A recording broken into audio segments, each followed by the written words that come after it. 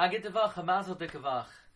I want to be my dia. I want to let everyone know that Be'ezus Hashem, the shiurim now are available not only on Tarni Time, but they're available now on podcast and on Shas Illuminated. So there are many venues that you could catch the shiur. Also, if anybody would like to help participate, Be'ezus Hashem, in upcoming Svarim, in the B'siyata Deshmaya Sefer on Sefer Bereshis, please contact us.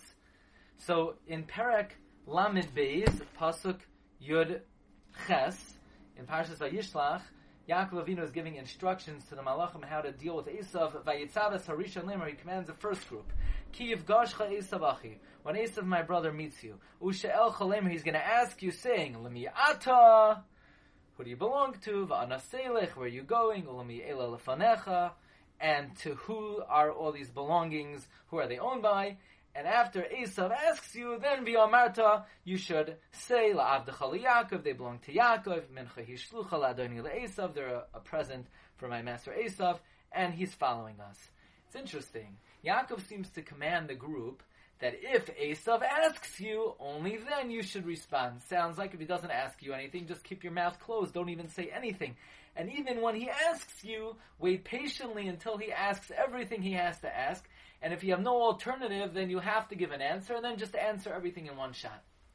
Says the tzaddik of Ranana, the Ben Lashri, Esav, the Gemara Kedushin on Yirches says, has the din of a Jew. He's a Yisrael Mumar. He's a Jew who's a Apikares. Therefore, his words are tamei, and you're not allowed to talk to him.